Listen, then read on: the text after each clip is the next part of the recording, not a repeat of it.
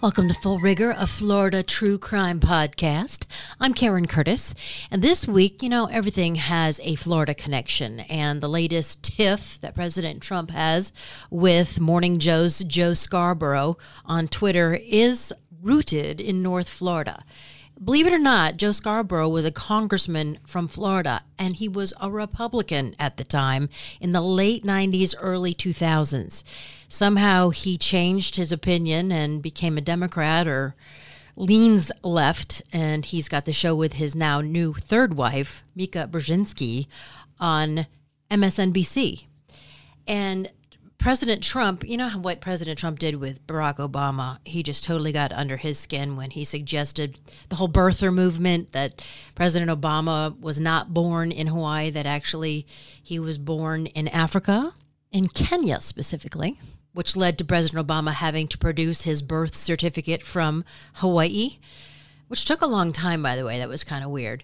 So the president has a history of these types of things where he stirs it up and points the finger and suggests some malfeasance or wrongdoing on the part of a politician or a famous person. And in this case, the case of an intern/worker at one of Joe Scarborough's offices in Florida, where she suddenly dropped dead at the age of 28 in 2001. Lori Closettis died while she was working in the Florida office of the MSNBC host, the former Congressman Joe Scarborough. Her death sparked renewed controversy because the president has tweeted a number of accusations against Scarborough, provoking Closettis' husband to demand Twitter remove the tweets, which Twitter has not done.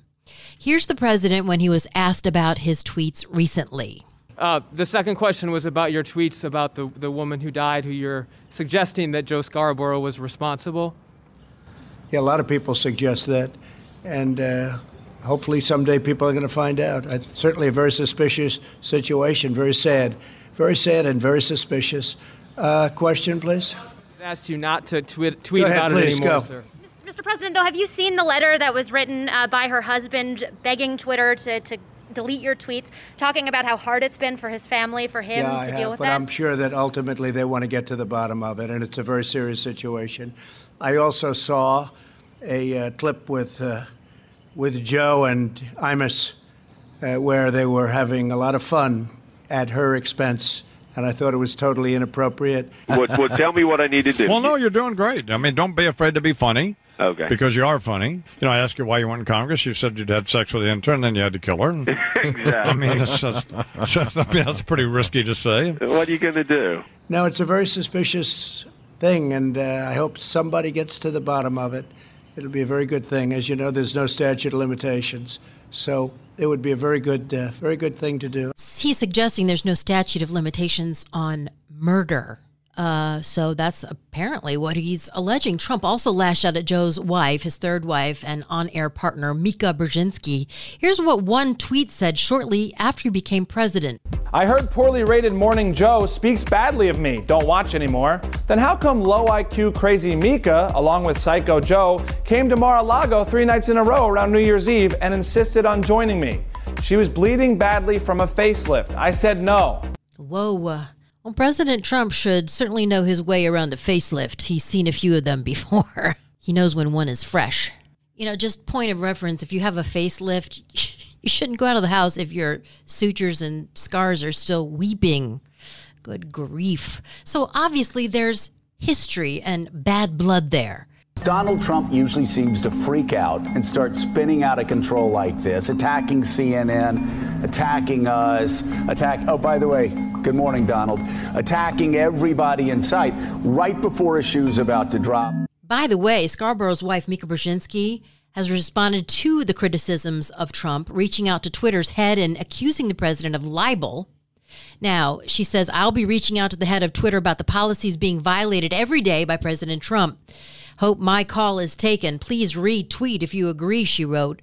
Libel and slander would require Scarborough to address the facts to prove that there was no foul play. So he would have to actually open this whole thing up and explain how the president's tweets are incorrect and offer a defense. Mika's father, who, by the way, was Zbigniew Brzezinski, you might remember that, Zbigniew Brzezinski, a Polish-American diplomat and political scientist. He served as counselor to President Lyndon B. Johnson from 1966 to 1968. He was President Jimmy Carter's national security advisor from 1977 to 1981. So she has quite the political pedigree. But back to libel and slander, they're both types of defamation. And libel is an untrue defamatory statement that's made in writing, so that would be the tweet. Slander is an untrue defamatory statement that is spoken orally. So I could be sued by Joe Scarborough for this podcast for slander. Now, defamatory statements are protected under the First Amendment unless the plaintiff, Joe Scarborough, could prove the statements are false, and he would also have to prove the elements of the case in order to collect damages. And joking about it with Imus doesn't help. So he'd have to actually prove that he had nothing to do with this intern's death. She fell in his office, fainted, hit her head on the desk, and died. And in the case of a famous person like Joe Scarborough, you have to prove the statements were made with actual malice or total disregard for the truth. We really don't have the complete truth. Is that true? Can you modify truth?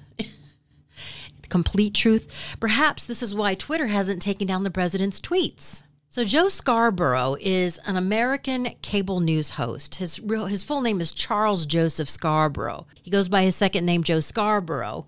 And he is also a musician, a former congressman from Florida. He's currently the host of Morning Joe on MSNBC with Mika Brzezinski, his spouse. His third wife, he stays married for about 12 years and then he moves on, changes up. Brzezinski, he married in 2018 after they started working together on Morning Joe. And then Susan Warren was his second wife from 2001 to 2013. And Melanie Hinton was his first wife from 1986 to 1999. And that's the one from whom he had a divorce that prompted him, well, apparently there was some infidelity there. And he abruptly resigned from Congress. He says that he worked with Lori in his annex office in Okaloosa County, Florida, that he only met her no more than 3 times. She's worked there from 1999 to 2001. He meets her 3 times. That seems a little odd. He says he was never alone with her, and he says he did not leave Congress because of her death. He says he announced his retirement from Congress in May of 2001, and that she passed away several months later. So in May 2001, 5 months into his 4th term in Congress, Scarborough announced his intention to resign to, get this, spend more time with his children. As I said, he was recently divorced from his first wife, Melanie Hinton, due to alleged infidelity in 1999, when Lori began working for him. A special election was held in October 2001 to replace Scarborough. Now, here are some of the oddities surrounding Lori Clostis' death. The congressman resigns only 6 months after re-election, just prior to his aide's death.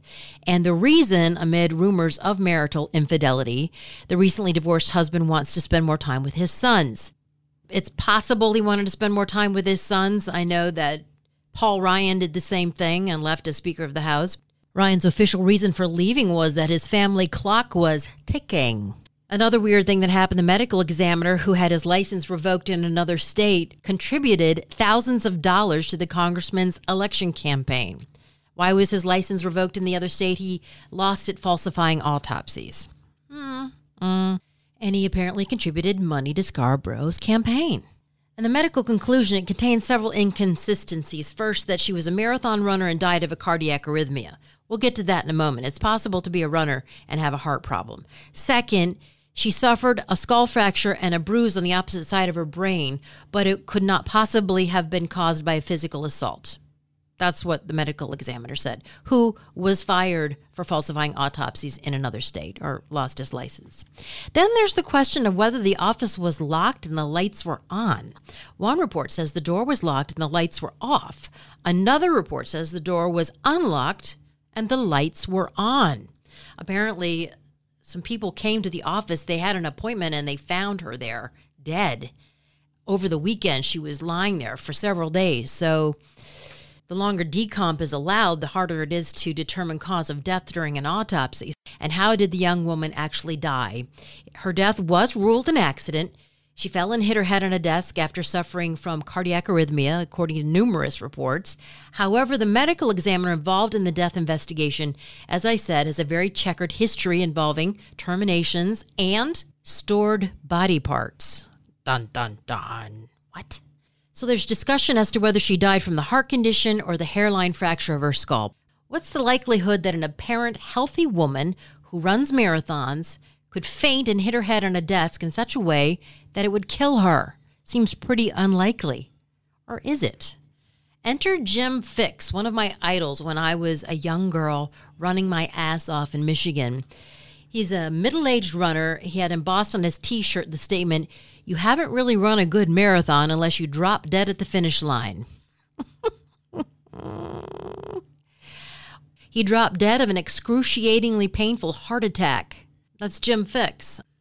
And I remember my high school coach, Hal Comerson, who led us to the first state cross-country championship for women in the state of Michigan, which we won, used to say if you can still walk after you cross the finish line, you didn't run hard enough. Well, Jim Fixx died under tragic circumstances. He was trudging along a solitary Vermont back road and just dropped dead at the age of 52. Now, he wrote the book, The Complete Book of Running, and Jim Fixx's second book of running encouraged many inactive people to get active again, quit smoking, lose weight. But it's believed that his book and his practices led not only to his death, but to the death of many other overexuberant exercisers. I have run over 40,000 miles through high school and college, and at times I ran 100 miles a week in preparing for marathons. I haven't dropped dead yet, but I went through a lot of shoes.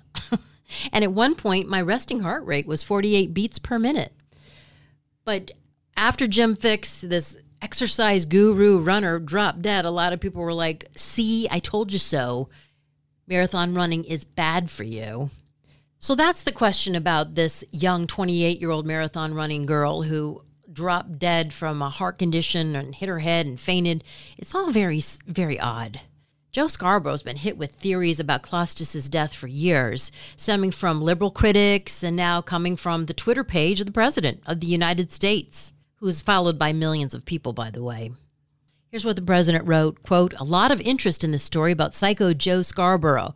So a young marathon runner just happened to faint in his office, hit her head on his desk and die? Question mark. I would think there's a lot more to this story than that. An affair? What about the so-called investigator? Read story, exclamation point," Trump wrote, sharing a story that made unproven accusations about Clostus's death. The president has tweeted a number of times about the death. When will they open a cold case on the Psycho Joe Scarborough matter in Florida? Did he get away with murder? Question mark. Some people think so. Why did he leave Congress so quietly and quickly? Isn't it because of it? Well, here's what you need to know. Clostus's husband, Timothy, says that she had an undiagnosed heart condition. So medical officials ruled that Lori Clostus, who had the heart condition, told friends hours before her death that she wasn't feeling well and then fainted, hit her head. Foul play was not suspected. Her obituary says that she went to school in Atlanta, served as the president and treasurer for the Emerald Coast Young Republicans. She later worked as Scarborough's constituent services coordinator from May 1999 to her death in 2001. She was a member of St. Mary's Catholic Church. She sang in the choir, and she was a cantor. She graduated cum laude from the University of Georgia School of Journalism and was working on completing her MBA from the University of West Florida. She was also a member of Sigma Kappa sorority. So Clostus's body was found July 20th, 2001 at 8 a.m. by a couple who arrived at the office in Fort Walton Beach for an appointment. Undoubtedly, they were Scarborough's constituents. That was her job, to meet with them. Fort Walton Beach is beautiful, by the way. It's a white sandy beach right there on the panhandle of Florida, gorgeous in North Florida. She was found slumped over next to a desk on the floor of Scarborough's office. A second employee who was normally at the office was away on vacation, or she would have been found sooner. And it was determined that she was dead for some time. After an investigation, police say there was no reason to suspect foul play in her death, and a preliminary investigation revealed that there was no outward indication of suicide, and apparently Joe Scarborough was nowhere near his office at the time of her death. Police said that there were no witnesses to her death. One of the headlines in the Tampa Bay Times read, 28-year-old office worker for U.S. Representative Joe Scarborough was found dead early Friday in the congressman's district office. It's not a very good headline. I mean, it doesn't make him look very good. According to the article available through newspapers.com, the Fort Walton Beach police said immediately that there were no signs of foul play. Way to go with that investigation. They said that Klaustis, who had worked for Scarborough since 1999, was found lying on the floor behind a desk by the couple showing up for an appointment. She worked in a 2-person office, and she was the only one working. Someone talked to her late Thursday, and police say that she probably died before 5 p.m. Scarborough had said the month before the death that he was going to resign to spend time with his sons. He was in Washington on Friday morning tending to house business when Klaustis' death was reported. Now, according to the doctor who performed the autopsy on Klaustis, she suffered a hairline fracture that was consistent with an accidental fall, not homicide. Dr. Michael Birkeland was an associate district medical examiner, and he said she hit her head on a desk when she fell after suffering an abnormal heart rhythm. He said, "We know for a fact she wasn't whacked in the head because of the nature of the injury." He said the abnormal rhythm of her heart stopped her breathing, which might have killed her, but the head injury contributed because blood pooled at one point where the fracture occurred. And she had reported not feeling well to another aide, who was supposedly on vacation, so that's weird.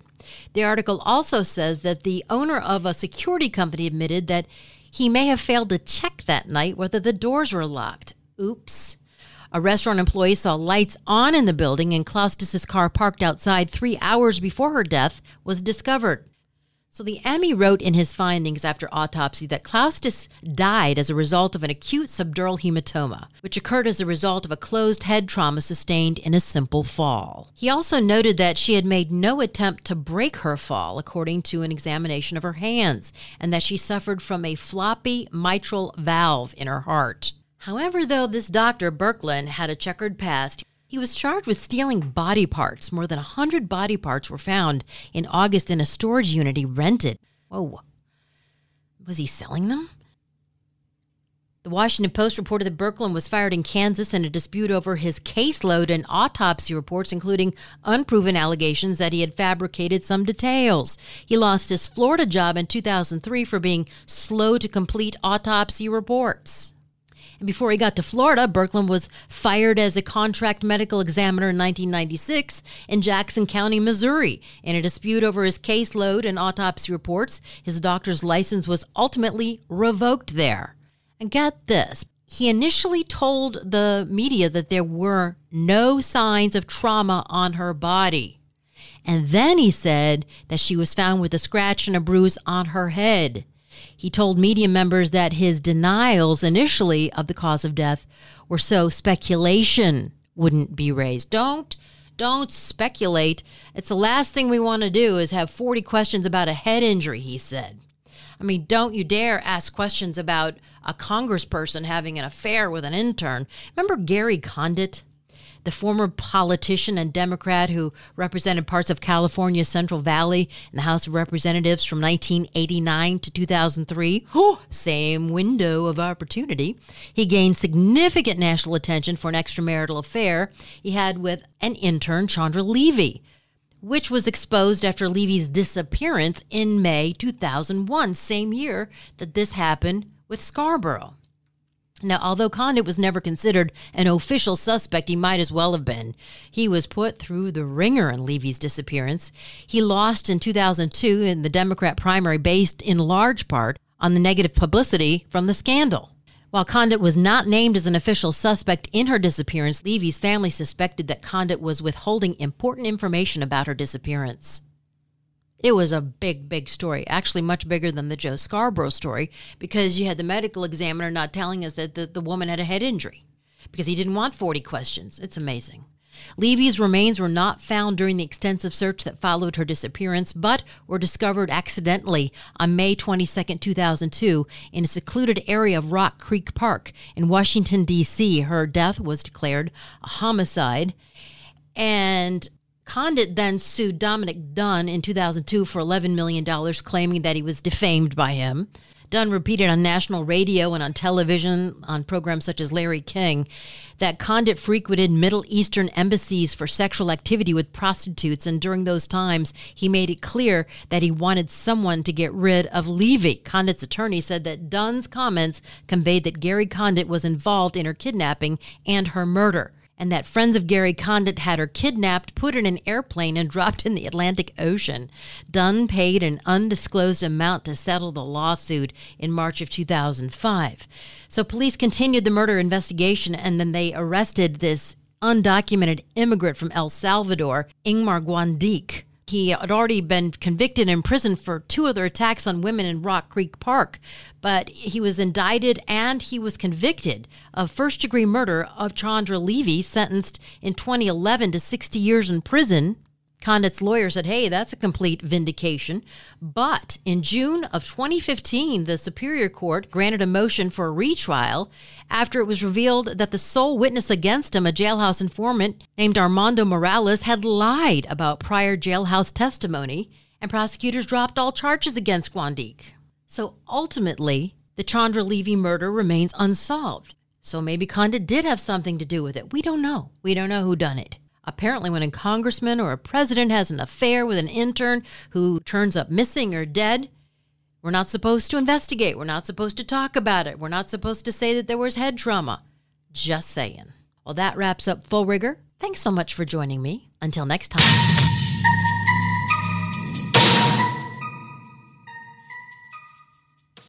To be your best every day, you need proven quality sleep every night. Science proves your best sleep is vital to your mental, emotional, and physical health. And that's where the Sleep Number bed comes in. And let me tell you, ever since I've had it, my sleep IQ score is just going higher and higher. And did you know 8 out of 10 couples say that one of them sleeps too hot or too cold? Science tells us regulating your sleep temperature leads to higher quality sleep. For many couples, temperature struggles are a real challenge. So here are some tips to help you both sleep just right. Look for beds designed with temperature benefits such as the new Sleep Number Climate 360 smart bed that actively warms and cools each side so you both sleep blissfully comfortable. And now save 40% on the Sleep Number 360 Special Edition smart bed, plus special financing for a limited time. Only at Sleep Number stores or sleepnumber.com/podcast1. Sleep Number, the official sleep and wellness partner of the National Football League. Subject to credit approval, minimum monthly payments required. See sleepnumber.com for details.